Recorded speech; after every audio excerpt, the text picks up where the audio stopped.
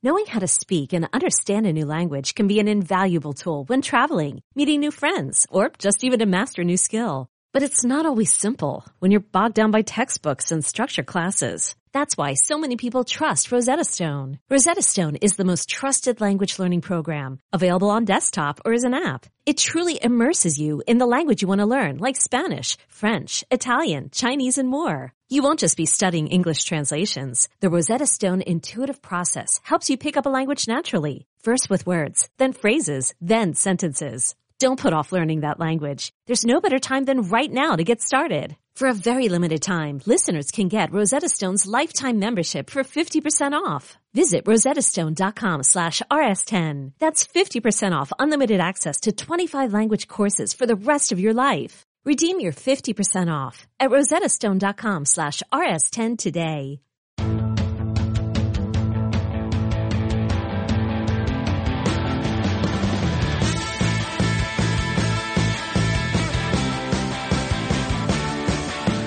What's up, everybody? Welcome to the Pick Six Podcast, CBS Sports Daily NFL Podcast. I'm Will Brinson. I'm your host. It is Tuesday, April 6th, and I am live from a bunker in an undisclosed location for a Super Friends makeup mailbag after we missed last week's Bag O Mail. Joining me on the show, John Breach, Ryan Wilson. What's up, fellas? Makeup mailbag sounds like we broke up and this is our get back together podcast where we... By the way, people, you missed it. Hopefully Debo recorded this, but Brinson had 45 minutes of meltdown. It was fantastic. This was Vesuvius erupting type meltdown by Brinson. You rarely see this. Clearly he has reached his last straw from his bunker, his in-laws house. And, you know, you can only take so much before you explode, and Brinson had that. Brinson, it's nice to see you back to normal, though. I'm mostly annoyed that my AirPods won't work with my laptop, which doesn't make a whole lot of sense. But whatever. The internet here is actually very good. Reminder that if you want a mailbag question answered, you can submit a 5-star review. Also in the feed, Mock Draft Monday 8.0, recorded it last week with Ryan Wilson. We'll have plenty of draft talk coming up over the next month as things get heated up. And while you're at it, while you're subscribing to podcasts and leaving 5-star reviews, don't forget that this week, it's Masters Week, baby. A week unlike any other is finally here. The Masters returns to Augusta National, where Dustin Johnson will defend his green jacket that he earned in November. Go join the First Cut Golf Podcast, where the entire crew is previewing this year's tournament, from storylines to picks and even daily fantasy advice. The First Cut has you covered. The First Cut Golf Podcast, available wherever you're listening to this podcast. You can, it's going to be a fun week for the First Cut too, because, Kyle Porter, who are a good friend of the show, he's a big Jordan Spieth fan. And I think he may have made like a veiled, like Jesus Easter reference about Jordan Spieth, because Spieth won for the first time since the British Open in 2017 on, Sunday at the Valero Texas Open. And now he's one of the top two betting favorites at the Masters, behind only reigning champion DJ. He's ahead of Bryson DeChambeau, ahead of Rory, ahead of Justin Thomas, ahead of fresh father Jon Rahm. It's crazy. Well, I haven't watched golf in 10 years. So where's Vijay Singh and Phil Mickelson in all this? Oh, Phil is like 100 to 1 now. Okay. That sounds 10 years ago. That's awesome. Yeah. No, Phil was like 10 to 1 10 years ago. I think VJ's playing. Fun fact. Well, this is not really a fun fact, but, do you remember, Angel Cabrera? Of course I do. Right. Breach, you know who Angel Cabrera is? Of course. Right. Everybody knows who Angel Cabrera is. Well, I was doing some research for DFS purposes and looked. Oh, wait. Sorry. Angel Cabrera, actually, I was confused. Angel Cabrera is the heavyset guy from Argentina. Correct. Not Miguel Angel Jimenez. I was thinking of the mechanic. Yeah, gotcha. That's the mechanic who smokes cigs and does like. Angel Cabrera, yes. I love him too. Go ahead. So if you're wondering whether or not you should pick Angel Cabrera in your majors pool, your masters pool, your DFS lineup, I'm going to tell you that's a hard no. And here's why. Here's his latest player update. I think this is on rotowire.com. Cabrera is not in the field for the Masters. Analysis. Cabrera is eligible to participate in the Masters as a former champion, but he is in no position to play, as he is currently being held in a Brazilian federal prison awaiting extradition to his home country of Argentina. So That's right. I remember. So he won. God, it's been. Can you bet on how long he'll be in prison? Probably. You can bet on anything. I'll take the over because it's a Brazilian prison. Who was the guy that he beat from Kentucky in the Masters that year? Remember that? It was in a playoff. I think he was a Kentucky golfer. It's like it's a Chris DeMarco type, but it's not. He was an old timer. That's right. We can talk about that later. But that's people are yelling at their iPhone listening devices. It's but Masters week. We can. I mean, you kind of expect. I totally forgot Angel Cabrera won that year. Yeah, there was a playoff too. Yeah, there was a playoff. Who did? Hold on. He's El Pato. God, what did he win? It was the 2009 Masters. Oh, Chad Campbell and Kenny Perry. Kenny Perry is who I was thinking about. Yeah, Kenny Perry definitely from Kentucky. That was a wild. It's crazy to think about like those three guys being the Masters playoff matchup when you have this like insanely deep group of golf. And that was a great finish with three guys and no one. I can't imagine anyone predicted those guys were going to be in the running by the I will give you two young sleepers when you're filling out your pool. Scotty Scheffler, my guy, and Will Zalatoris, two guys to look at. Daniel Berger, also a pretty good odds. Odd in terms of odds is like, I think like 40-1, which is way too low for him, and like 8,500 on DraftKings. Anyway. Normally I'd say don't pay attention to what Brinson's saying, but this is the guy who won $80,000 on Golf DFS. So write that down, get all your bets in. Do you think I'll ride that out longer than I wrote out my like 36 on my ACT in high school junior year? Oh, look at that flex, that 30-year ago flex. Where did that come I was going to say Brinson's going to ride this out till he spends the last dollar, but I'm thinking he probably already spent all the money. So let me ask you this though, Breach. Are you at all concerned that he is crushing golf and he is terrible at DFS on the NFL? It's a good question. Fair question. I mean, slightly. I'm actually not that bad on NFL DFS. All right. At any rate. You did have a 36 ACT, so. And you have not won 80,000 on football DFS yet. I also once got a 5 on my AP English exam, which my wife will attest that I didn't stop talking about for the first, from 99 to 2021. Are you saying that if the three of us were on Jeopardy, you would win? No, I didn't say that. My AK would kill Jeopardy. She's the best Jeopardy player. Breach, I feel like you would convince yourself you'd be the best Jeopardy player. But then when all the categories weren't like cats and serial killers, you'd lose. Yeah, I don't know. Breach might be sneaky good. Potpourri. That's Breach's jam. All right. Anyway, let's get into the mailbag. Fortunately, I'm actually excited that we're doing, so I'm recording this podcast. I'm like yelling in the guest bedroom here at my in-laws place down in Wilmington. But I'm glad it's a mailbag because that means we're reading reviews and they're mostly 5-star reviews. So we're going to be loudly reading these positive reviews of my podcast, and they'll think that I'm just in here screaming at myself, pretending like I have a job, which may or may not be true. From Josh Bretzing via Apple Podcasts, the Ryan Fitzmagic of NFL Podcasts, parentheses, super underrated. Okay. I'm a big fan. The best NFL podcast out there. You guys are super underrated. I agree with that. My question is this. When Mahomes signed his massive contract, everyone was talking about how Mahomes was the highest paid athlete in sports. But after seeing Dak get his contract, I'm starting to wonder whether the Mahomes deal was a more genius move than I initially thought. Mahomes will be making $51-ish million per year until 2031. But if Dak is making 40 per year in 2021, it's not that big of a stretch to imagine someone of Dak's talent can be making 50 million per year by 2026 or 2027. And although Dak is a great QB, he's no Mahomes. Do you think Mahomes' contract will go down as the single best move a GM has made in NFL history? That's a big ask, but I think he's right in that this contract is actually really attractive given who Patrick Mahomes is. And I think when you look at the details of the contract, let me look at it real quick. Come on, Spot Track, make that happen. 10 years, $450 million, but he can get up.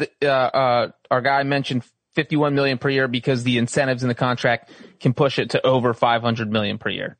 Well, I mean, I think one of the things about Mahomes' deal that's important to note is that when it was signed, it was widely lauded in all, like on CBSSports.com, on HQ, by pretty much every single NFL, on NFL.com, on ESPN, anywhere, Pro Football Talk, wherever you get your news, is like, this is the biggest contract in professional sports history. But then what you would hear from people who were like big cap guys, like former agents, Joel Corey wrote about this for us. The guys at Over the Cap pointed it out. It was sort of obvious once you really dove into it, is that the deal, it wasn't that big. It's obviously huge, but relative to like the cash flow that Patrick Mahomes got. Deshaun Watson got more money in the first 3 years of his deal cash wise than Patrick Mahomes did. It was a team friendly deal as much as a deal of that size can be team friendly. It allowed the Chiefs to structure things in a way that they could extend players, that they could build out their organization. It allowed them to, even though they signed that contract, they took their $64 in cap space remaining and flipped it into like 42 extensions. And additionally, they're fine this year having, they had to cut some guys, including Mitchell Schwartz and Eric Fisher, to create room, and they had to make some maneuvers, but they're fine this year, even though with the cap dropping down to $182.5 million. So I don't think Mahomes, I don't know if it's going to be the greatest deal ever pulled off by a GM. I would even argue that drafting Patrick Mahomes is a better deal. The trade up to get Patrick Mahomes was a better deal than the extension they gave him. But yes, I think anytime you can lock an NFL player into a long-term deal, you're doing something smart because the cap is probably going to rise barring another pandemic. Now, having said all that, they restructured Patrick Mahomes' deal this offseason. So, how great of a deal could it have been? They already had they didn't have any cap space, so you understand that. Sure. I mean, that's part of the reason I did that. So while you were talking, I actually went and looked at SpotTrack, looked at the numbers. So in 2024, and Patrick will still be 29 years old, and Brinson, you and I talked about this on the NFC South podcast last week in terms of Matt Ryan. His cap hits like 45, something like 40 million. And they just redone Matt Ryan's contract as well. And if it's post June 1, like, okay, 25 million, you can save yourself in the next 2 years if you want to do that. Great. But 2024, Patrick Mahomes will be 29 years old. Post, a pre-June trade or release, the dead cap hit that year is $10 million for Patrick Mahomes, 10-6. In 2024, it becomes 33 million. So that's huge. But a post June 1st release, it's 6 million in 2024, 4 million in 2025. So 10 million over 2 years if you end up figuring out in 2024 that you want to trade or get rid of them, and it'll be a cap savings of $38 million. So even 3 years out, when he will only be 29 years old, not even 30 years old, there are easy outs to this contract, if that's what you're eyeballing. So there's no dead cap space after 2026 and on. There's no dead cap hit. That means they're out of guaranteed money. That's what the restructure did, is it pushed everything forward to where he gets most of the guaranteed money over the next 3 or 4 years. So at some point, it's almost like they gave him this deal in order to say, hey, this is a long-term thing. No one's going anywhere. We love Mahomes. We're going to make him the highest paid player. But it's almost like it's just kind of not like it's just for headlines. It just goes to show you how it's like the Taysom Hill thing, where they give him a 3-year. No, I mean, it's not. The Taysom Hill thing was a $100 million contract with $99 million voided out. This is not the Taysom Hill thing. No, I know that, but I'm saying that this deal didn't even, Mahomes never even started the deal before they restructured it. They signed the extension. He never even got onto the deal. He's still on his rookie deal, in terms of where he is in the money. Well, I would say this, because one thing that Josh asked about is this. Is this going to pave the way for Dak Prescott to be making $50 million when he goes in for his next extension? Because the contract he just signed expires after the 2024 season. And I don't think it does, because I think what Mahomes' contract does is kind of depress the market. And we saw Tom Brady do this. Tom Brady wasn't necessarily taking less. He just wasn't going to reset the market with any of his contracts when he was going in for negotiation. So it'd be like, yeah, maybe I'll be the highest paid quarterback, but he could have gotten even more than being the highest paid quarterback. He just never wanted that because he wanted people wanted his team to be able to build around him. And so if you're Mahomes, you're looking at the same thing. All right, at the beginning of this deal, I'm going to be the highest paid quarterback in the NFL. You're going to average about $45 million per year. But if you're Dak Prescott, so here's the downside of having Dak's contract. Obviously, you're getting 4 years, $160 million. That is fantastic. It certainly can argue that he's in a better spot than Mahomes, but now you have to survive as long as Mahomes. If you don't play well all 4 of these years, we still haven't seen Dak Prescott in the NFC title game. We've seen him get injured. There's a lot of things that could happen in these next 4 years where he doesn't get another contract that resets the market. You have to be at the top of your game. There are only 3 or 4 quarterbacks in the NFL who are going to be able to approach Mahomes' number in the next year or two. And I think, we'll see Josh Allen sign an extension. He's not going to hit $45 million. I think he'll pass Dak Prescott because that's what agents are going to use as their bargaining chip. When need to make more than Dak does at $40 million a year. So I think the next one we'll see will be like 40.5 or 41 million. We'll see Lamar Jackson in there around that $41 million range. So I think it's going to be a few years before anyone catches up to Mahomes' $45 million a year.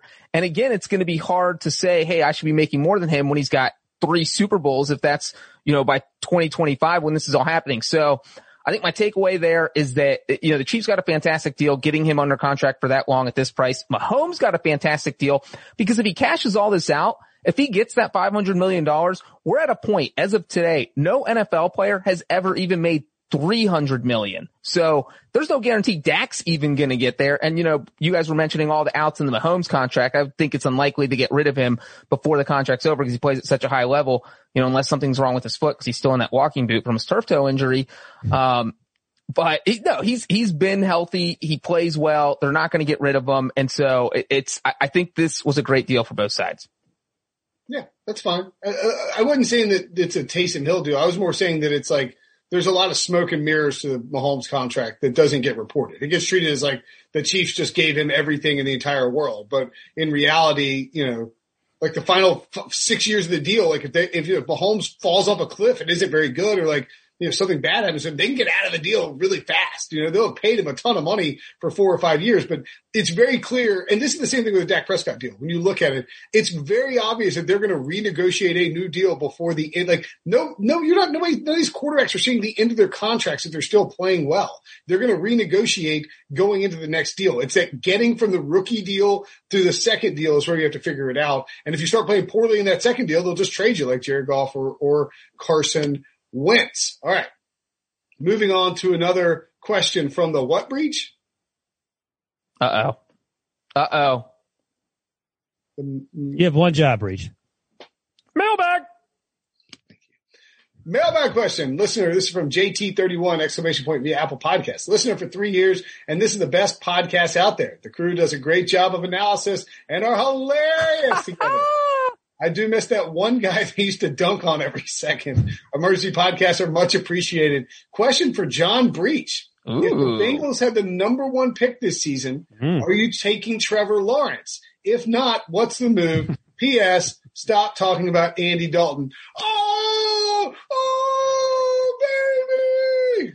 I don't have my drop. I was gonna say that's Brinson not having the dunk button. He didn't bring it to the in-laws house. I should have queued up a Dick Vitale thing on my phone to play.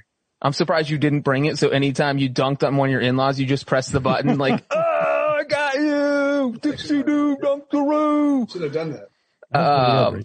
Let's see. So if the Bengals somehow acquire the number 1 pick this year, Trevor Lawrence is sitting right there. You have Joe Burrow on your roster. There is certainly an argument to be made. Say you get Trevor Lawrence and you let him battle Burrow, and then whoever loses, you trade him away. You want to lock yourself in having the best quarterback possible.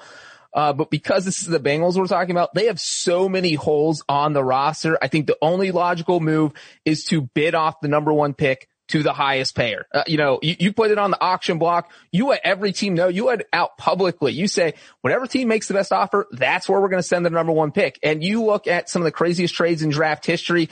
I think the one that came to my mind, because the Bengals had a chance to do it and pass on it because they're dumb, was Ricky Williams, 1999, New Orleans Saints.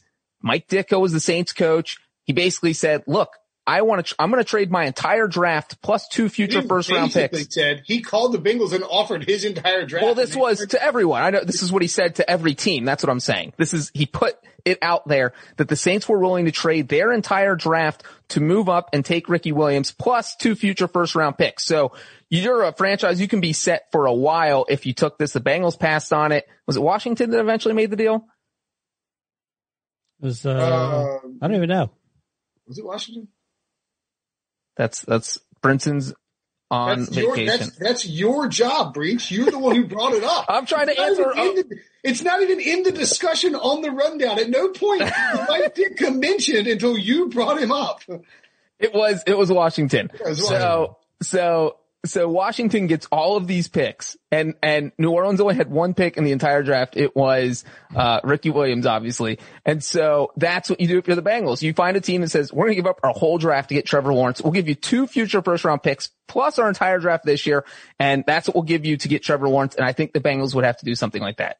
Well, you know, the story that got told by Mike Holmgren on with I think Dave Softy Mailer on Sports Radio KJR in Seattle is that he was sitting there sipping lemonade by the pool, probably in khakis and loafers and like a full button down, sitting next to old Ryan Grigson, and he asked Grigson if he would take his entire draft, including the number 3 overall pick for the number 1 overall pick in 2012, because Holmgren wanted to draft Andrew Luck, and Grigson he didn't laugh him out of the building, but he laughed because he thought it was a joke, and Holmgren's like, no, I'm being dead serious. He's like, oh, no, we're not trading the number 1 overall pick. So in other words, to move up 2 spots, he was willing to give up the entire rest of his draft, which maybe included 2 first-round picks because they took Brandon Weeden that year as well.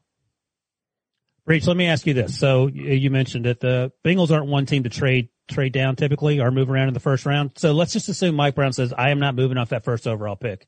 Then who are you taking? If he's refusing to move off number 1? Yeah. So you're going to use the number 1 overall pick? You have no choice but to use the number 1 overall pick. There's no other option. That's what you're saying. Mike Brown I don't think that's even a crazy possibility that Mike Brown would. He vetoes. He said, we're not trading it. Yeah, we're using it. I think you have to take Trevor Lawrence. You can't let him fall to number 2 and let the second team get all the value. There's so much value with the number 1 pick this year that it's got to involve Trevor Lawrence. You draft him, you figure out how to trade him in 3 months, you figure out how to trade Joe Burrow in 3 months. What if Joe Burrow is angry that you draft him and Joe Burrow has a no trade clause and refuses to be traded? Then you're stuck with Trevor Lawrence and Joe Burrow, and you have the best 1-2 quarterback situation in NFL history. So I think that if you trade, all right, let's say hypothetically the Bengals wanted to trade Joe Burrow right now, right? Like a month before the draft, they have the number 1 overall pick. What do they get for Joe Burrow right now? A first I think the answer is like 3 firsts, right? Not 3 firsts, no. You get a first. At least 2. You get at least 2 firsts from Joe Burrow. He looked awesome last year. Yeah. Until the Zach Taylor's crap offense and the total lack of an offensive line for the Bengals caused him to shatter his ACL and multiple or Washington's cheating defense. First they took out Andy Dalton with that concussion, and then they tore Joe Burrow's ACL. They were going after Bengals quarterbacks. We all saw it. That's also a weird flex. I think if you can't say it want to take Penei Sewell over Trevor Lawrence. Yeah, no, you can't do that. Then the Jets are just doing cartwheels because they got Trevor Lawrence at number 2. I think you have to do it's sort of like what we talked about with the Watson thing, right? Where you have to make a decision about which direction you want to go. You have to decide, are we going Burrow or are we going Trevor Lawrence? And then you have to see, because once you decide that you're going Trevor Lawrence, like if you start trying to look for trade possibilities for Joe Burrow, you have to finish it out. You can't be like, oh, well, we can't get what we wanted. We're going to stick with Joe and trade the number 1 overall pick. I think you have to decide before, because then Burrow's just furious. I think you have to decide beforehand what you're going to do if you're the Bengals in this hypothetical. Are we going with Burrow or are we going with the number 1 and taking Lawrence? And then you just get as much value as you possibly can from the team that's trading for Burrow. I mean, if you're the 49ers, or let's say you're the Panthers and the Bengals are at 1 and they're taking Trevor Lawrence. Aren't the Panthers giving up 2 or 3 first-round picks, including number 8 and 2 future ones for Joe Burrow? I give up 2 first-round picks. I don't know if I give up 3. He's coming off an injury. I mean, he looked good, but you don't know. He looked really, really good. Dak Prescott's coming off an injury. He just got a 4-year, $160 million contract. This is Jerry Jones boxed himself in by stupidly using. Yeah, Jerry Jones waited 2 years and paid him $8 million more a year than he needed to. But yeah, 2 first-round picks seems reasonable. Extremely. We're talking 3 first-round picks for Deshaun Watson. I think 2 is enough for Joe Burrow. Joe Burrow's cost controlled, though. He's not the player Deshaun Watson is as of right now. I mean, if we were doing a draft, I would say that Joe Burrow's knee injury is slightly less concerning than whatever Deshaun Watson's dealing with. Before Deshaun Watson's outside of football issues came up. We're talking about right now. I'm just saying we're talking about right now leading up to the draft. Yeah, I'm not giving up 3 first-round picks for Joe Burrow because that was the asking price for Deshaun Watson a month ago. I would rather have Joe Burrow than Deshaun Watson. Well, that's crazy talk, but that you can certainly have that opinion. Even before the off-field stuff. Yeah, that's bonkers. I just think Joe Burrow is that good. I'm not worried that's about straight up crazy. I don't think that's because Brinson is now a breach bot. He is on the Burrow bandwagon. No, that's the thing is like if you get Burrow out of Cincinnati, he might flourish and not get hurt and not be cursed by the You just said he was really good. Brinson, are the Bengals your dark horse to get to the playoffs out of the AFC? No. Well, let's see what they do in the draft first. Yeah, that's going to be the difference. That's a yes. That's a yes. No, I'm not picking the Bengals to go to the playoffs. Look, the long way before I can make these predictions, and I need to see Joe Burrow looking healthy. My whole point is that the Bengals are going to ruin him. Whereas if you put him in a good organization, he would flourish and become a superstar franchise facing the NFL type of guy. But instead, he's just going to retire in 3 years, threaten to sue the Bengals, and eventually they'll trade him to wherever Hugh Jackson's currently working. You know, my favorite part of this review is the stop talking about Andy Dalton part. Just because Dalton's a starting quarterback now, I'm going to try and talk about him as often as possible. You can't talk about it any more than you do. I appreciate this person, JT31 exclamation point, asking you to move on from what everyone else has already moved on from years ago. All right. Lil Hoops 2000. Oh, I missed one. Sorry. D-Show 2 says best NFL podcast. We appreciate it. Says I'm with you on the Mac Jones train, Ryan. He's better than Tua coming out. For my question as a Lions fan, if Stafford plays 4 to 6 more years as a Ram and wins a Super Bowl and gets into the Hall of Fame, what team does he go in with? He seems like the type of dude that would wear a Lions hat just because he didn't make waves. He didn't complain. He just very politely asked to be traded. And that's exactly what happened. Finally, after a decade of taking hit after hit, abuse after abuse, playing through the type of injuries that most players wouldn't even be able to walk with. So I feel like he has some loyalty to the Lions in that regard. He didn't leave on bad terms.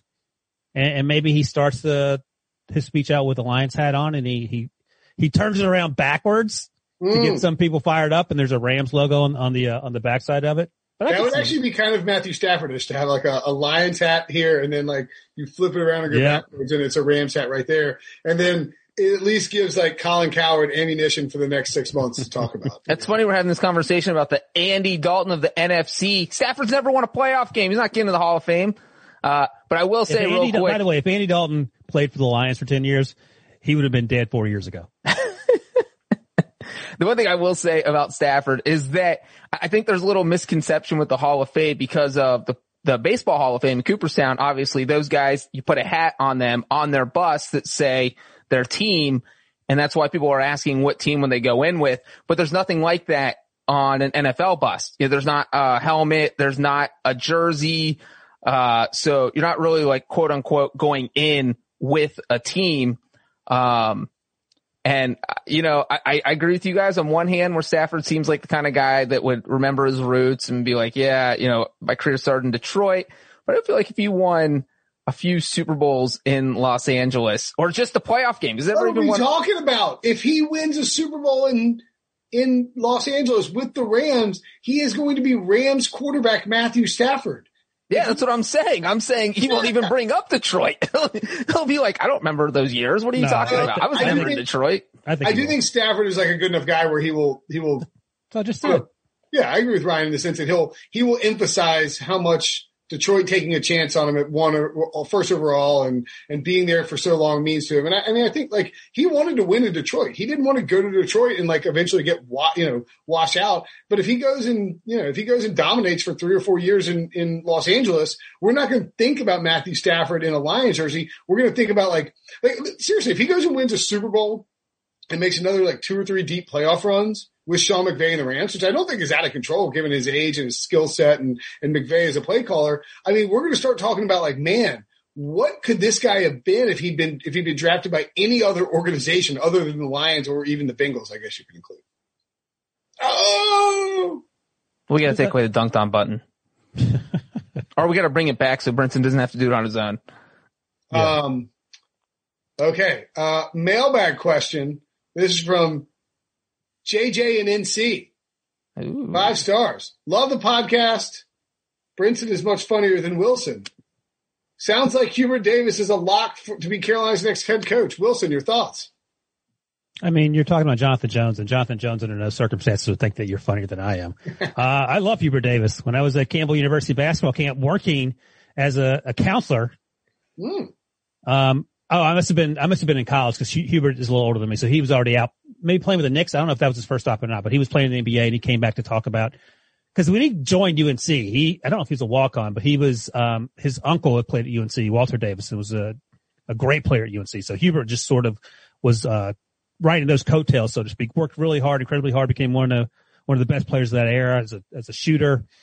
And, he's been on the bench forever now. I love Hubert Davis. I'm fine with this. It's certainly better than the Matt Doherty hire, which has been 20 years ago now almost. Matt Doherty came in, fired everybody, and took that plane and pointed it straight into the ground. And, 3 years later, he was out of work at UNC. He could have gone about that better. I'm sure Hubert will do a much better job in terms of that transition. He's more of a Dean Smith, Coach Gut, Roy Williams guy, it feels like. And, I'm all in on that. So, this podcast comes out on Tuesday. The announcement was expected to happen basically as we finished recording, or the board of trustees was calling an emergency meeting to confirm Hubert Davis is the buzz as we're recording this. I think it's really the Doherty thing is crazy because people sort of forget this, but when Doherty got hired, Carolina likes to keep it all in the family. When Doherty got hired, they had been turned down by Roy Williams and George Karl and Larry Brown, who were coaching the Bucks and the 76ers at the time, respectively, pulled their names out of the search. And this time around, Carolina was like, oh, we're going to hire Mark Few, or maybe we have to settle for Brad Stevens. Or it's like, what? No, that's Mark Few is coaching the night that Monday night, the day we recorded this, when they're thinking about they're going to hire Mark Few, he's coaching in the national championship against Baylor. We'll see. Make sure you watch on CBS, of course, but we'll find out who won later. I mean, I guess you'll know by now, who won. My point being is that it was like Carolina. This was almost seemed like sort of a fait accompli the way that Roy Williams retired, kind of catching people out of nowhere. You're in the middle of the NBA season, so Brad Stevens isn't coming along. Few's a tough pull. Jay Wright said he wasn't interested. And so this isn't like 1985 where you can just go and snipe the best guy at the highest profile school to come to Carolina. This is Hubert Davis has been there since 2012, I think, working for Roy Williams. He knows the organization, he knows the everything about Carolina very well, and he's just the guy. Oh, the most important thing is recruiting. I mean, that's all that matters. So if he gets that, it's fine. It doesn't matter. I mean, obviously, coaching. If you're a good recruiter in college, if you're a good college recruiter, you'll be great. Because the longest time people were whinging about Roy Williams not being a great coach, that he could recruit. He's both, but obviously he's a great recruiter. So that's at the end of the day. You can be John Wooden as a coach, and if everyone hates you and you're playing with, a bunch of guys who run the 1950s offense, you're going to lose every game. It doesn't matter. I mean, was John Wooden even a great coach, or is he just like a better coach than his peers? I think he's probably a pretty good coach. No, but I mean, John Wooden's whole thing is leadership, motivational. Let me ask you this. Do you think the Bengals would like some leadership at the top of their organization? Yeah. I mean, they don't have anything. They don't have X's and O's. They don't have Jimmys and Joes. They don't have leadership. They don't have talent. They don't have anything. They got Joe Burrow on crutches. All right. Next question. Didn't mean to derail it. Just wanted to get Wilson's thoughts. Breeze, do you have any thoughts on the Carolina basketball hire? Here's what I have to say about that, Brinson. Is the only basketball hire. If you mention Andy Dalton, in the words of Vince Carter, it's over. The podcast. The only basketball hires I care about are the Mid-American Conference. All right. Fair enough. All right. Mailbag. Nick from Michigan here. Huge fan. I say get dunked on to my kids, wife, and friends daily when I make a valid point. Love it. I love it. On NBA trade deadline day, and an interesting thought on NFL draft pick trades, excuse me. If the NFL adopted the stipulated rule, you can't trade your first round pick in consecutive years. How would that impact QB trade ups? Would pick swaps be a thing? I didn't know that was a rule. That's how out of the NBA loop I am. So you can't trade your first round pick in consecutive years?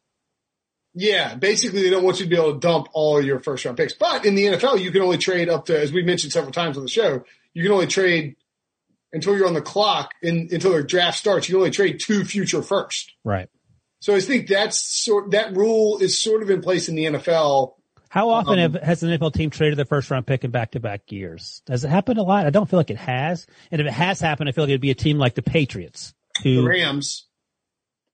Yeah, but again, they're a good football team. So it was Jalen and Matthew Stafford. They traded 2 back-to-back ones for Jalen. Oh, okay. And then they traded another one for Matthew Stafford. So they went 3 across. They've literally not had a first round pick since they took Jared Goff. Their last first round pick was Jared Goff, right? Yeah. Right. Sean McVay has never had a first round pick. Right. So they traded up for Jared Goff came before Sean McVay. They traded up for Jared Goff. They traded up for Jared Goff and used their future first round picks for Jared Goff. Yeah. So when McVay got there, they didn't have one of those. So Jeff Fisher did that. Then McVay arrived and they haven't had one since 2017. Yep. Okay. Got it. So that's 4 in a row or whatever. But the thing is, that's not a team tanking or just being mismanaged. That's a team that's winning football games. So I don't know if it has quite the effect. And like I said, I feel like the Patriots have probably done that at some point during their 20-year run. But if the Browns done it, like if the Browns traded first round picks back-to-back years, I don't think so. Like teams that suck don't trade out of the first round. Typically, right? I mean, they're always, because they have a high round pick, number one. Well, I don't think this counts necessarily as like, because you're talking about the trade deadline, right? So you're not really talking about, like teams, they're not drafting, they're not trading out of the first round. It's more like acquiring players and giving up picks. So, I mean, yes, to answer the question, if you limited the ability to move picks for players, you would probably see more pick swaps than you already do, in the sense that teams would be, you'd have to overcompensate. So if you did a pick swap of a first to get a Carson or like a whatever, Will Fuller, let's say the Texans wanted a first for Will Fuller, but the Packers had already traded the first, so they couldn't. So they swapped first. See, that's why I don't think you do it as much, because the volatility feels bigger in the NFL for those first round picks.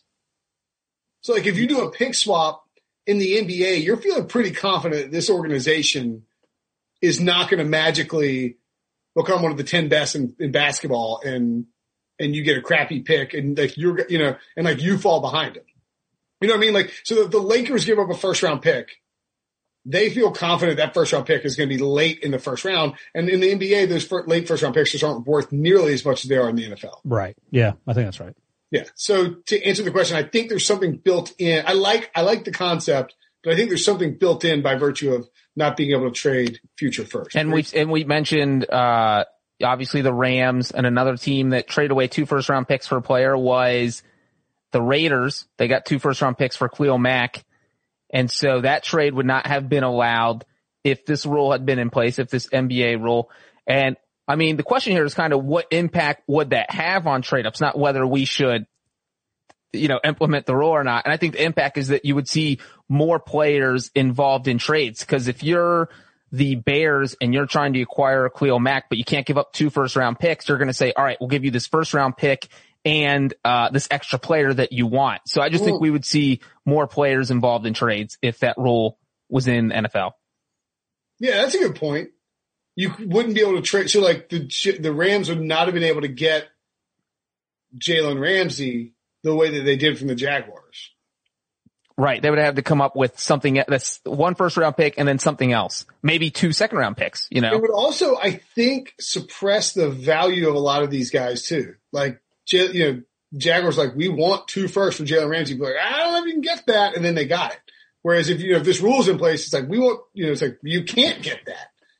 And if you weren't allowed to trade, yeah, it'd be funky. All right. Let's take a break. When we come back, more mailbag. Robert Half research indicates 9 out of 10 hiring managers are having difficulty hiring. If you have open roles, chances are you're feeling this too. That's why you need Robert Half. Our specialized recruiting professionals engage with our proprietary AI to connect businesses of all sizes with highly skilled talent in finance and accounting, technology, marketing and creative, legal, and administrative and customer support.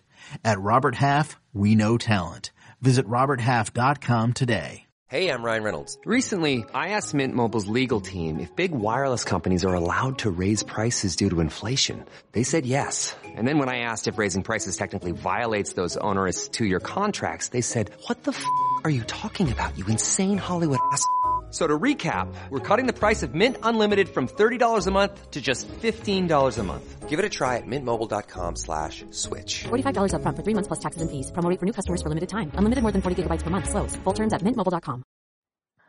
All right. The best NFL podcast, writes Grace Norman. Definitely the best NFL podcast out there. The hosts do a great job of covering whatever is going on in the football world and explaining it well. This podcast has been the perfect resource for me to stay on the know on what's going on with all the other teams beside my own. Do you guys have any positive outlooks for Steelers fans this year, or even next year if we have a bad season, we get a good draft spot and more cap space? Ryan Wilson. I'm going to let Breach go first because he has been an admirer of the Steelers from afar. Jealousy has sometimes seeped into his evaluation, and that led to passive aggressiveness that he loves seeing happen to the Steelers at times. It blew up in his face that one time when Vontaze Burfict ran out of the back of the end zone and lost them the game, but we won't talk about that. Breach, how do you feel about the Steelers? Ben Roethlisberger coming back with now over a year removed from the elbow surgery, issues on defense, issues on offense. How do they feel to you in the AFC North and overall? Steelers are the new Bengals, Ryan. That's all there is to it. The Bengals were the laughing stocks of the AFC North for so long. Now it's going to be the Steelers. Brinson's prediction was a year early. The man had last place for the Steelers. I do think if I had to make a pick today on this division, I might have the Steelers in last place. And so obviously this is asking about going forward. Wilson, you can, cover the ground looking out into 2, 3, 4, 5 seasons in the future. But as far as this season, even if they draft well, I think that 2021 is going to be a struggle. Well, what's the ceiling on wins? I mean, they went 12-4 last year. So I don't think they're the last undefeated team in football last year. I don't think they're going to crater and go 3-13. I would say somewhere between 6-10 and 10-6. Wrong on both counts because there's 17 games next year. Breach. That's when we need the bug button. Well, that's because they're going to forfeit the last game because they're so bad. We give up. So I think you said previously they could win 10 games.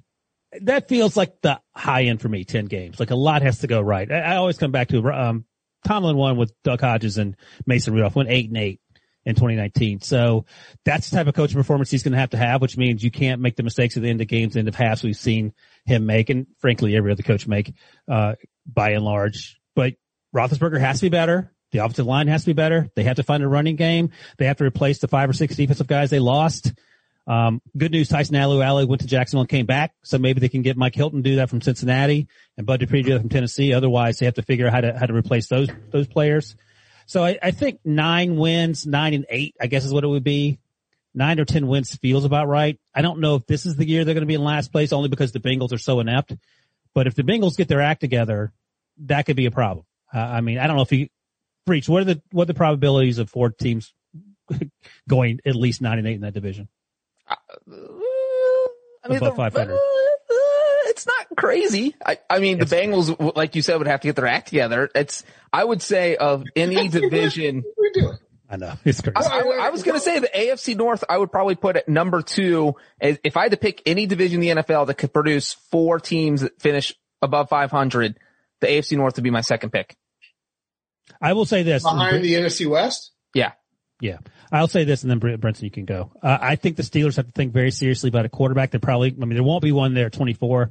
I don't know if you want to trade up for one. It's something to think about though. I mean, 2 years ago they traded up to 10 to get a linebacker, Devin Bush, who's very good. So that's a possibility. But even in round 2, think about a quarterback and a guy like Kellen Mond. I think I had him going. Yeah. In fact, I did have him going, in the second round to the Steelers in my 2-round mock draft that came out, they came out Monday. Sorry. So I think that's something you have to think long and hard about because this is one and done for Roethlisberger. I don't know what plan B is after next year because Mason Rudolph's contract will be up anyway, and Dwayne Haskins is on a 1-year deal. Both those options don't seem particularly encouraging if you're a Steelers fan looking forward.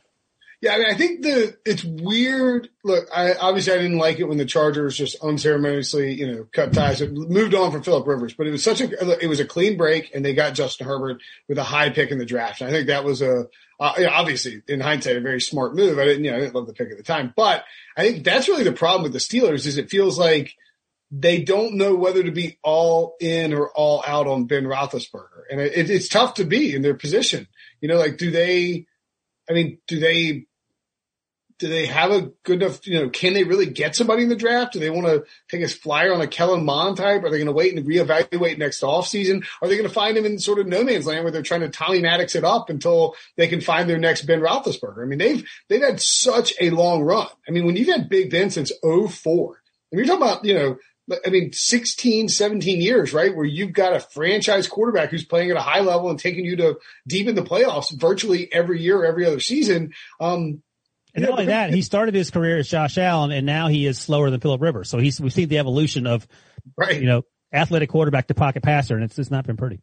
Right. And I just wonder, and then, they gave Kevin Colbert a 1-year extension, right? So he's only under contract through. I think he's been doing 1-year extensions for a few years now. Okay. Oh, yeah. Maybe that's the case. I mean, either way, it just feels like something's brewing in Pittsburgh where they are sort of holding on to the past and don't really know how to completely reevaluate. I think you're right. I think they're saying, okay, this is the last hurrah this year. Whatever happens. I mean, I don't know what the Super Bowl odds, but they have to be insanely high, even with the crew coming back. This team is worse than last year's team. Probably 35-1.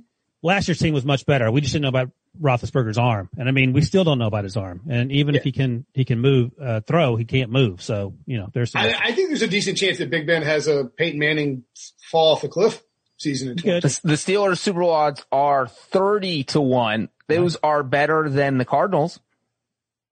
Yeah, I mean the Cardinals play an incredibly tough division.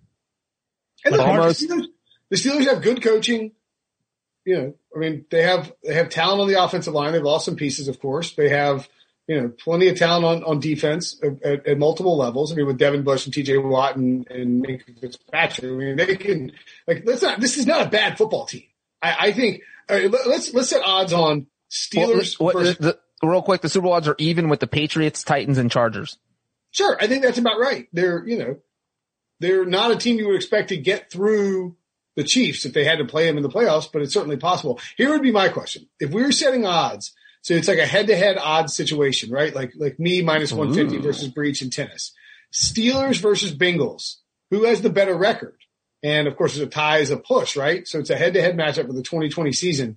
I think the Steelers to have a better record would be like minus 300. Yeah.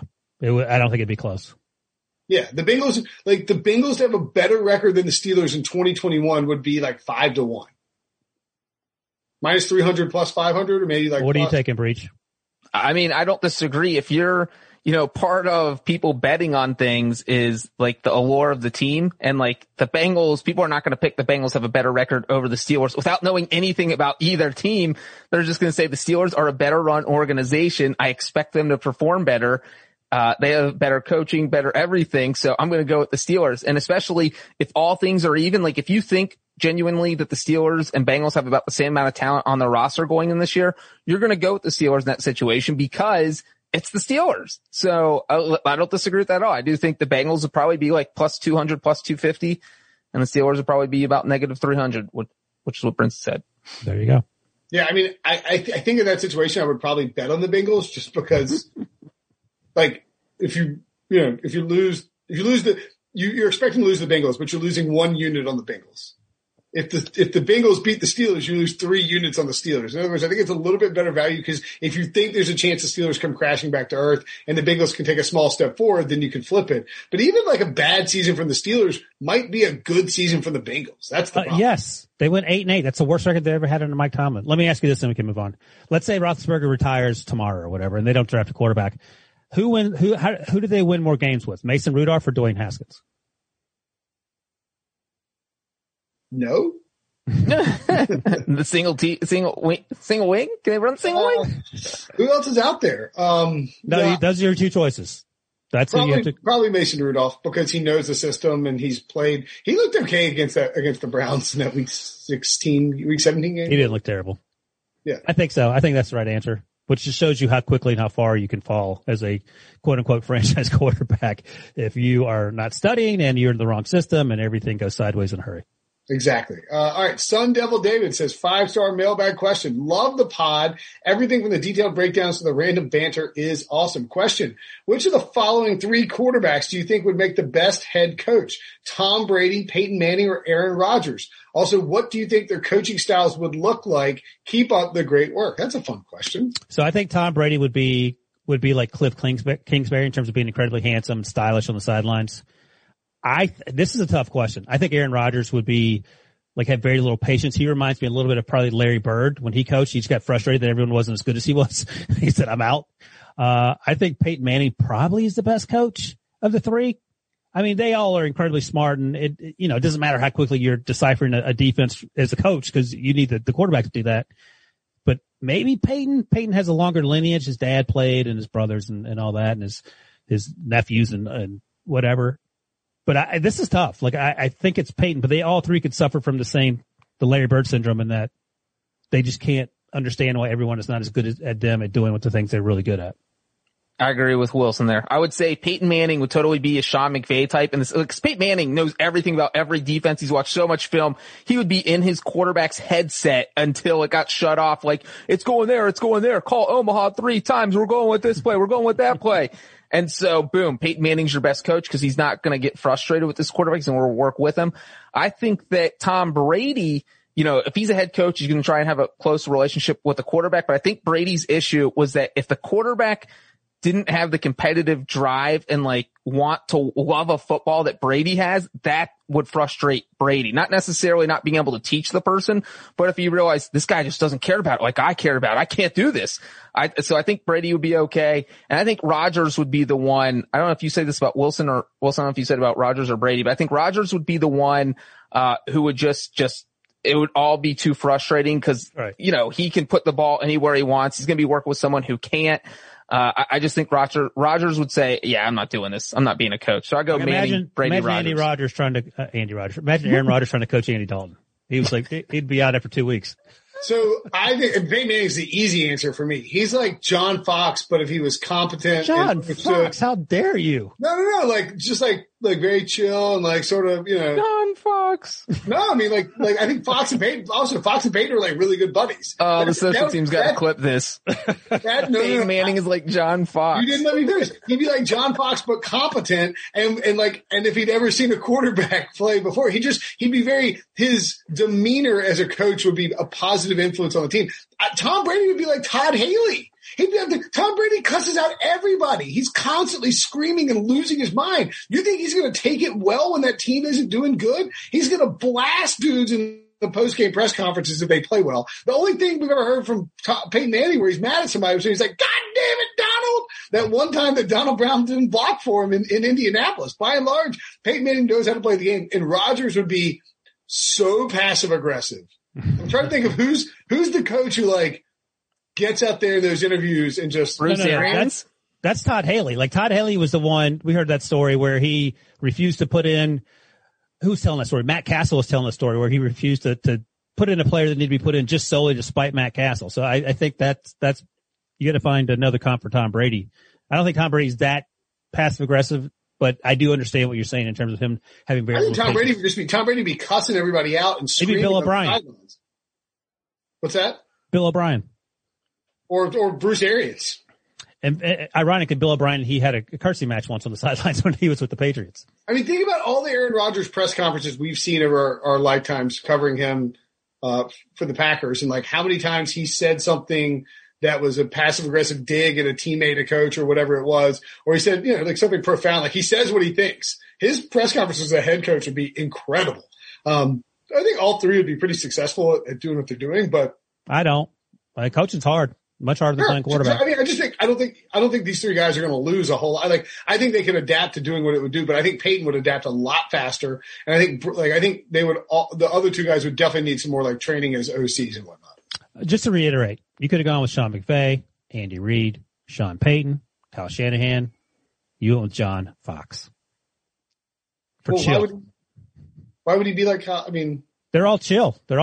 Have great communicators. You went with John Fox. I think Breach is right. This has to be clipped and put on the internet. Okay. But only not Brinson saying a more competent John Fox. It just ends with Peyton Manning is John Fox. This is like saying Trevor Lawrence is just like Andy Dalton, but better. All right. Montreal. What does the fox say? Hey gang, Eric here from Montreal. Love your podcast. I listen daily. You guys are a riot. You're helping me unwind during these strange days. My question is, do you envision a future where teams carry 2 starting quarterbacks? As a hockey guy first and football second, more and more teams in the NHL are starting to give 2 goalies, more like 60-40 season splits compared to the old days of 80-20. It's far less devastating to your season if the starter goes down with injury, and you can just plug in your 1B and carry on. The 1B QB would actually start like every 3 to 4 games per season. It's always felt weird to me when a good team loses their QB and everyone just throws in the towel. Thanks, boys. That's a great question. And soccer does something similar. They have their sort of 1B goalkeeper who plays like the midweek games, and sometimes occasionally he'll give the starter a respite during the weekend games. I don't know the roster constraints for NHL that might make that easier or harder. I mean, every team has multiple quarterbacks. That's the thing. I think the harder issue is finding a good quarterback that you are willing to pay. Number one, there are very few good quarterbacks, and number two, they cost a lot of money. Like Chase Daniels made a ton of money just being a second string quarterback who rarely has to play. Chad Henne hasn't played in a while, but he came in and actually flourished in the handful of snaps against the Browns in that playoff game. But again, it's hard. We talk about Mason Rudolph and Duck Hodges. That wasn't the plan for the Steelers. Ryan Finley wasn't the plan last year for the Bengals, obviously. So I think that the hard thing is finding a backup who's willing to be a backup and play and have starter money when they could go somewhere else and make that money. Yeah. And oh, sorry, Breach. You should probably go. I would just say that, like we did kind of see this last year with the Dolphins and Tua and Ryan Fitzpatrick. And I think the reason besides this wouldn't work the NFL because one, there's not enough good starting quarterbacks. You would have to have 64 starting level quarterbacks if you're going to play 2 guys on each team. 2, they'd have to do something about the salary cap because if you're all of a sudden you're a backup quarterback who's starting, you're going to want a lot more money, and maybe the starting quarterback has to take less money. If Dak Prescott's only playing 8 to 10 games per year instead of 17, it's hard to justify, and not just him, but any quarterback paying them $40 million if they're not playing all 17 games. And then I would say the other part of that, the third part of this, and this is what happens to Brian Flores, is if you're playing 2 starting quarterbacks, if one gets the hot hand and all of a sudden you're like, we got to get the other guy in there, people are start questioning what you're doing and your decision making if they don't think you have the best quarterback in there. So I think it's kind of interesting. The Dolphins are a great call too. The other one is, let's not forget about the Saints. Like Sean Payton's kind of been doing this, right? By working in Taysom Hill. And I would anticipate that in 2021, assuming the Saints don't make some crazy move for a quarterback in the offseason as part of a trade or a draft pick, that we see sort of something like this with Jameis Winston and Taysom Hill. I think, if he's willing to pull Drew Brees off the field 10 to 15% of the plays, he's going to definitely be willing to pull Jameis Winston off the field for 30% of the plays. So I think we could see something like this from the Saints in 2021. But to that point, and the same with the Dolphins, is usually if you have a guy at quarterback, a Brady, a Rodgers, a Manning, Mahomes, Josh Allen, et cetera, down the line in terms of elite quarterbacks, you're not going to want to do that because the drop off is so significant, one. And then two, you can see in the case of a guy like Carson Wentz or even Jared Goff, the psychological damage that comes from somebody sort of preferring a backup or giving a backup tons of time. And it just takes away from the prestige and the setup of the backup. Now, think back to an old school option where you could have done this, but they didn't. The Falcons had Matt Schaub behind Michael Vick. I know people, like to laugh about Matt Schaub, but he was kind of a heralded guy coming out of Virginia, and he led the league in passing one year. So, and also he appeared on me and Wilson's fan house. In 2009. And you know who his offense coordinator was that year? Yeah, Kyle Shanahan. Kyle Shanahan. Yeah, exactly. So I think that was for Ryan, that Mac Jones could work. Right. I just think that it's more of a credible idea if you don't have a true number one quarterback. And so I think if let's say, but then all right, now here's the other, point of reference, the Bears. Andy Dalton / Nick Foles or Mitchell Trubisky / Nick Foles, I guess they sort of rode their way. Like they kind of did it with Foles and Trubisky. But the problem is it doesn't come out as a goalie thing where you're like, oh, we're just playing the guy who's playing really well. It's like, oh, who's the number one? Who's the number one? And it just never works out because fan bases are rabid to have that franchise quarterback in there. And as Ryan points out, if you do eventually find one or two that are good, you're going to have to pay them at some point. So I think it probably does come down to asset allocation to a degree, and the fact that when you have that franchise quarterback, you're expecting to have him for 10 years plus, and so you don't end up trying to find the 1B. But yeah, I think there's something to the idea that teams have been a little more aggressive in pursuing backup quarterbacks lately. Yep, word. Next. Right. Pick Six Pod! Evan from Grafton writes, 5 stars 99% of the time. Okay. Love the show. Very disappointed about yeah, that's fair. I would have said 95. The latest Dubin episode. How can JJ3 not be a bargain for the Browns? I think that's John Johnson Jr. Oh, yeah. Yeah, I agree. Or John Johnson III. John Johnson III, yeah. I was like, JJ. I was like, why is he ripping JJ? I understand the Browns were a dumpster fire forever. We need to start respecting this new front office. Do you guys think they will win the AFC North this year? If anyone comes to Cleveland for the draft, go to Loggerhead Smokehouse, a small drive to get out of downtown, but some of the best barbecue you will ever have. And it's a delicious microbrewery. I bet you leave with a growler or barn burner. Beer for Brinson, Bud Light. Just kidding. Try Rheingeist Hustle IPA made in Cincinnati, but it's good. Don't let that bother you. Oh, a Cincinnati dunk. You love it. I will say this guy taking shots at Cincinnati. I'm not answering this mail. Was it Levitar? He gets the show. He's taking shots at Cincinnati in the mailbag. I think that we've been pretty good. I think we've been pretty good about respecting the new front office and coaching staff, because I was all over the Kevin Stefanski Coach of the Year conversation going back to late last season. We all like Andrew Berry. And, again, you can't say it enough. It's an upgrade over Freddie Kitchens. So that's where we're at. They beat the Steelers in back-to-back weeks, including the playoff game. Should have beaten the Chiefs in the playoffs. And Chad Henne happened. So there's a lot of reasons to like the Browns. Are they going to win the division? I think so. I would say the Ravens are the favorites, and I think the Browns are plus 110. Is that too low? Maybe like 175. I'll look it up. I got them right here. Ravens are plus 110. Browns are plus 180. Okay. Steelers are plus 340. And the Bengals are plus 2,000.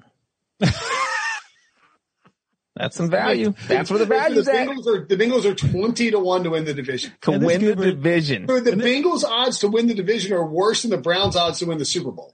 And this goober was talking about the Bengals beating the Steelers for third place. Get out of here. That's value right there. You put $10 down, you win 200. That's smart. People are betting the Bengals. How do you guys feel about the Browns winning the division? I don't feel terrible about it. I think there's a good chance.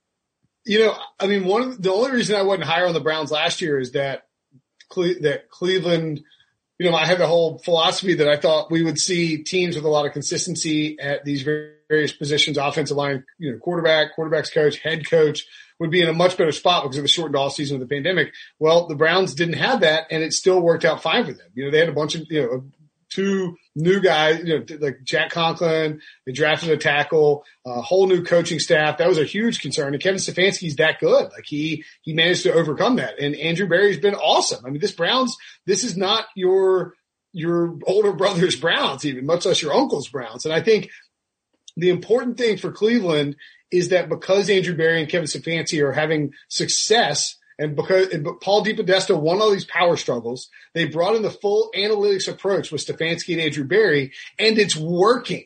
That's the key, is you get something that works, and you get Jimmy Haslam to leave it alone.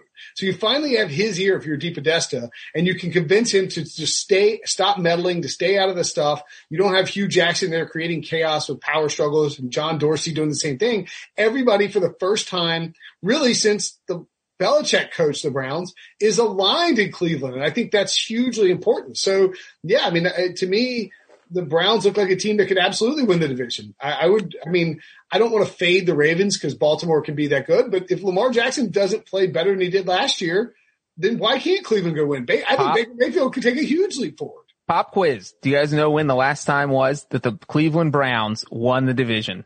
Pop quiz, hot shot. Yeah, I watched the other day. It holds up kind of well. Yeah, it is good. It does hold up well. My wife fast forwarded through the steamy scenes when we were watching it with our 13-year-old. Oh, that's too bad. They're pretty steamy. Of speed? There's no steam. Like at the end when they're making out. No, that's Top Gun. Pop quiz hot shot. No, Pop quiz hot shot is speed. Oh, it is? Yeah, Dennis Hopper. Dennis Hopper's like the Hopster. That's Hopper right. is Easter. No, the whole point is like Dennis Hopper is listening to Keanu Reeves and what's his name? Sandra Bullock. Jeff Daniels? Yeah, Jeff Daniels. Thank you. Oh. He's listening to them. He's hearing them, and they pop quiz each other. And so okay. he's I like, haven't pop seen it quiz, in a while. hot shot. Gotcha.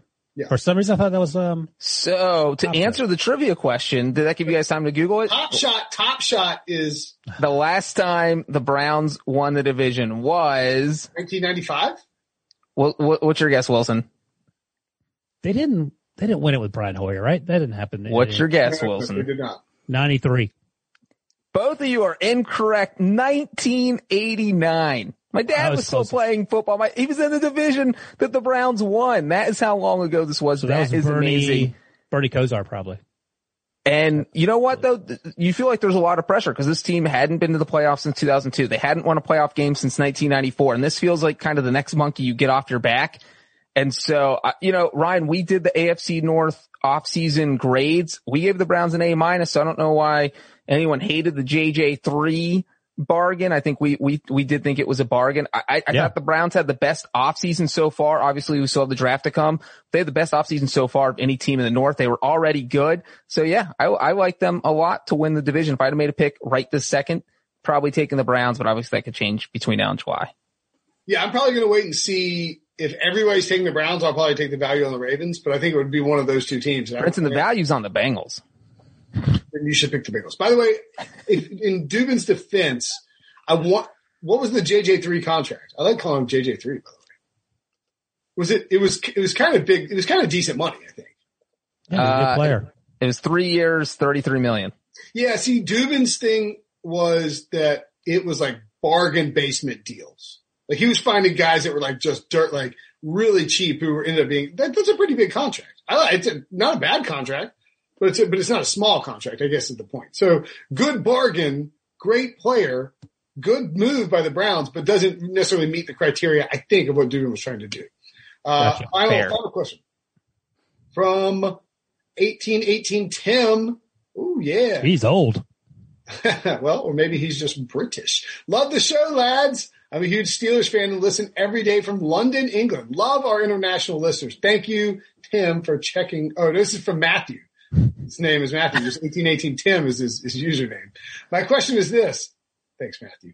What happens to the fans of a franchise when they move? Do they generally pick up the fans of the area they move to, or do they keep their old fans? As a Brit and a huge soccer fan, I find the idea of a team moving at all, let alone across a country the size of America, so weird. Here, there were near riotous protests when West Ham moved just a couple of miles across East London. I'm a Tottenham Hotspur fan, and some of our supporters were against building our new stadium, the one the NFL has been played at, on the same ground as the old one.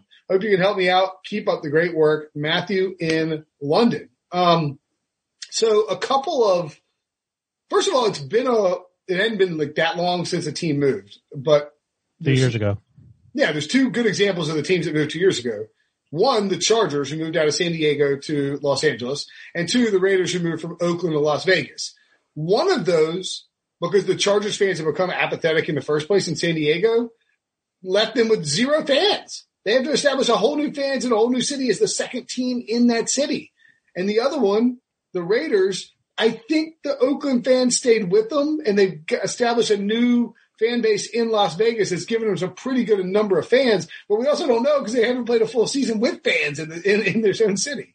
I'll chime in here real quick just because I lived in both of those cities. I was going to say that, Breach. I was going to introduce you, but you were in such a hurry to interrupt me. I was going to say Breach has lived in San Diego and he's lived in Oakland. He forced both those teams to leave. So the Titans are screwed, basically. That's what it sounds like. But I was in Oakland from 2011 to 2015, and that was the end of that was where the Carson, California bid came up. So the Raiders were gone. It was just a matter of when they were going to leave, and you can see the fans kind of San Antonio, everything. Fans, and Brinson, you kind of just talked about with the Raiders fans not really jumping off the bandwagon because that's what you do when you move. But the Raiders had a history of moving, yes. So they were just kind of used to it. And so that was the expectation. There were definitely fans that were upset about it. You have this faction of fans that are like, well, I'm never going to cheer for them again. But with the Raiders, that was a small number because they have fans in Los Angeles. They have fans all over Southern California. Now have fans in Las Vegas. They still have fans in the Bay Area. So I think the Raiders are going to be fine. I think we'll see all their games sell out next year when fans are allowed to attend. With the Chargers, that was way different. I mean, I was at their practice facility the day after the move was announced, in January 2017, and there was fans having a bonfire at the practice facility. You can find this on my Instagram page somewhere. I don't know. I have a picture of it. No thanks. They just made a giant a pile of jerseys and everything and just lit it. And Chargers fans basically said, F it, we're done with this. So I think one of three things are going to happen. You either give up on your team. But wait a second, Breach. It's important to note that Chargers, the mayor of San Diego tried to work with them getting a new stadium. And at that point, it seemed like the Spanos family's like, no, we're leaving no matter what. Well, right? and so that's a big part of it, is that a lot of the fans felt that the Chargers negotiated in bad faith, where the city said, hey, we have the stadium proposal. We can put it where Qualcomm is. Qualcomm's not downtown. It's like 10 miles outside downtown. And then the Chargers kind of shot back and said, no, we want this $2 billion stadium and it's got to be downtown. And then there was no negotiating. And so the Chargers looked like the bad guys. They are the bad guys. I'm sure Chargers fans are just reveling in the fact that the Spanos family is now fighting and might be forced to sell the team because the sister is saying, we're so broke, we're $350 million in debt. It's because Dean Spanos has no idea what he's doing running a football team. So yes, I'm sure Chargers fans love that. But really, so you either follow the team when they move. I mean, Breach, I was going to say too, I think, like the ownership is a really good point. And to tie that in with the Los Angeles thing, Rams fans they hate the Rams. Like St. Louis fans, from people who are in St. Louis, hate the Rams, or hate at least Stan Kroenke because they believe that he also negotiated in bad faith, and that, and this is why people also don't like the NFL. They feel like it was a forced push to Los Angeles to make Los Angeles happen. Whereas at least with the Raiders, it feels like Mark Davis, it feels like Oakland, the city of Oakland, and whoever was trying to do the negotiation was like just not interested in it. And eventually they just had to move, and it felt like they got boxed out of LA. So I think, and he's also Al Davis' son. I think all that sort of matters too, right? And they weren't going to get any tax money with the Raiders because California just doesn't do that. It's impossible to get a stadium built. Stan Kroenke paid for the stadium out of his own pocket in Los Angeles. That's the only reason that got built. You're just not going to get any help. Vegas gave them like hundreds of millions of dollars to build that stadium there. And so that was the difference. And I think Raiders fans realized that. They said, hey, look, you're not going to get the tax money in California. We'll follow you. It's a short flight to Vegas. We'll figure it out. But with Chargers fans, it was some picked a new team, some stopped watching football. There was a few people who stuck with the team, but obviously not much. If you've watched their games, fans don't attend. So I think it's generally one of those three routes that happens, when a team leaves. Stop watching football together, picking a team, or sticking with the team. So, Brinson, who's your favorite Tottenham player? Harry Kane. Thanks for asking. Very good. Boom! You love to see it. The other thing too, I think, God, why don't I have my dunked on music when the one time I got a soccer? One time you got a soccer one, right? The other two examples I would give, I think that make sense in this discussion. We've mentioned the Browns several times, right? The Browns left and went to Baltimore and became the Baltimore Ravens. Browns fans hate the Ravens, and they hate Art Modell for moving them, and they hate everything about the Baltimore franchise even more so than they hate the Steelers or the Bengals, because they are the old Browns, and especially because they won 2 Super Bowls since they got to Baltimore. But those fans, because they hated Baltimore so much, would not become Ravens fans. So they changed the team name when they moved, and then the NFL gave Cleveland a new Browns team, and those fans all just became fans of the new Browns team, which is why they're so long suffering. It's been since 99 since they returned. The other example of that, the Houston Oilers moved to Tennessee, and Houston fans hated Bud Adams because he's dead now, and they hated the Tennessee Titans franchise, and they hated everything about that team, and then they just became Houston Texans fans when the NFL awarded them a new franchise. We're not seeing that quite as much just because there hadn't been expansion since then, and I don't know when we'll see it again, and if one of those teams that used to have a franchise will end up getting it as a result. Like, I don't see them dropping. Well, if you're going to move a team, the Bengals are the first team you should move, so maybe that happens before you. Jacksonville, Ryan. And then there was one more example I had of a team. The Colts. The Colts. Yeah. The Baltimore Colts, and the Ravens replaced the Colts, who had moved to Indianapolis. And, was it the Colts or the Ravens? Was it the Colts or the Browns who moved it was the Colts when the old Jim Irsay's dad backed up the Mayflower moving trucks in the middle of the night. Isn't that what it was? It was the Colts, not the Browns, right? I think so. Mayflower could have moved both teams. Yeah, it's 1984. The Baltimore Colts packed it up and moved to Indy. But in like the shadow of darkness, like they rolled these moving trucks in overnight, piled all their stuff in and rolled out to Indy and they were just done. Like that's how stuff worked back in the 80s. You could get a little crazy with it. Now it's like there has to be formal meetings and like, or some butthole with a camera on his phone is taking video of you backing up the truck. Like, hey, what are they doing? Hey, I'm trying to think, are there any other examples of franchises moving? I mean, by and large, I think it all depends on the relationship. Maybe you could even say that the only one that hasn't been contentious. St. Louis also moved to Arizona, right? Isn't that right? Yeah, that was a long time ago. Well, I mean, you've had teams almost move. The Patriots almost moved until Robert Kraft bought them. The Seahawks almost moved to Southern California until Paul Allen bought them. So there's been teams that almost moved, but then, ownership stepped in and saved it. That must have been in the 80s because I remember watching the St. Louis Cardinals move to Arizona because the Arizona Cardinals are a weird mascot. I don't think there are many Cardinals in Arizona. They were the Phoenix Cardinals for a while and then they switched it to Arizona. Because the Rams started in LA, then they went to St. Louis and they came back. Yeah, that's right. So St. Louis, they can't they can't catch. I mean, also like these nomadic teams, I mean, no surprise, but these teams that are nomads or, that bounce around tend not to have great fan bases, like they don't have a stronger fan base. Whereas, so I mean, it's sort of like the old basketball bit, right? Where it's like, the Lakers moved to Los Angeles where they don't have a lake or they don't have lakes. The Jazz moved to Utah where they don't allow music of any kind.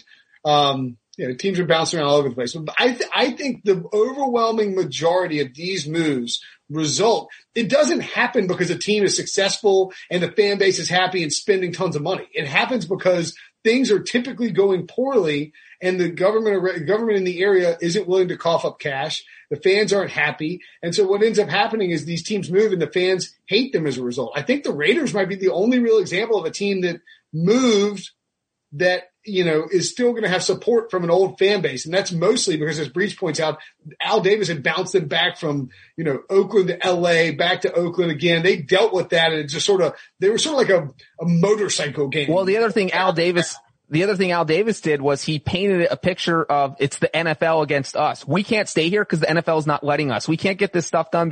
So you kind of put the blame on the NFL.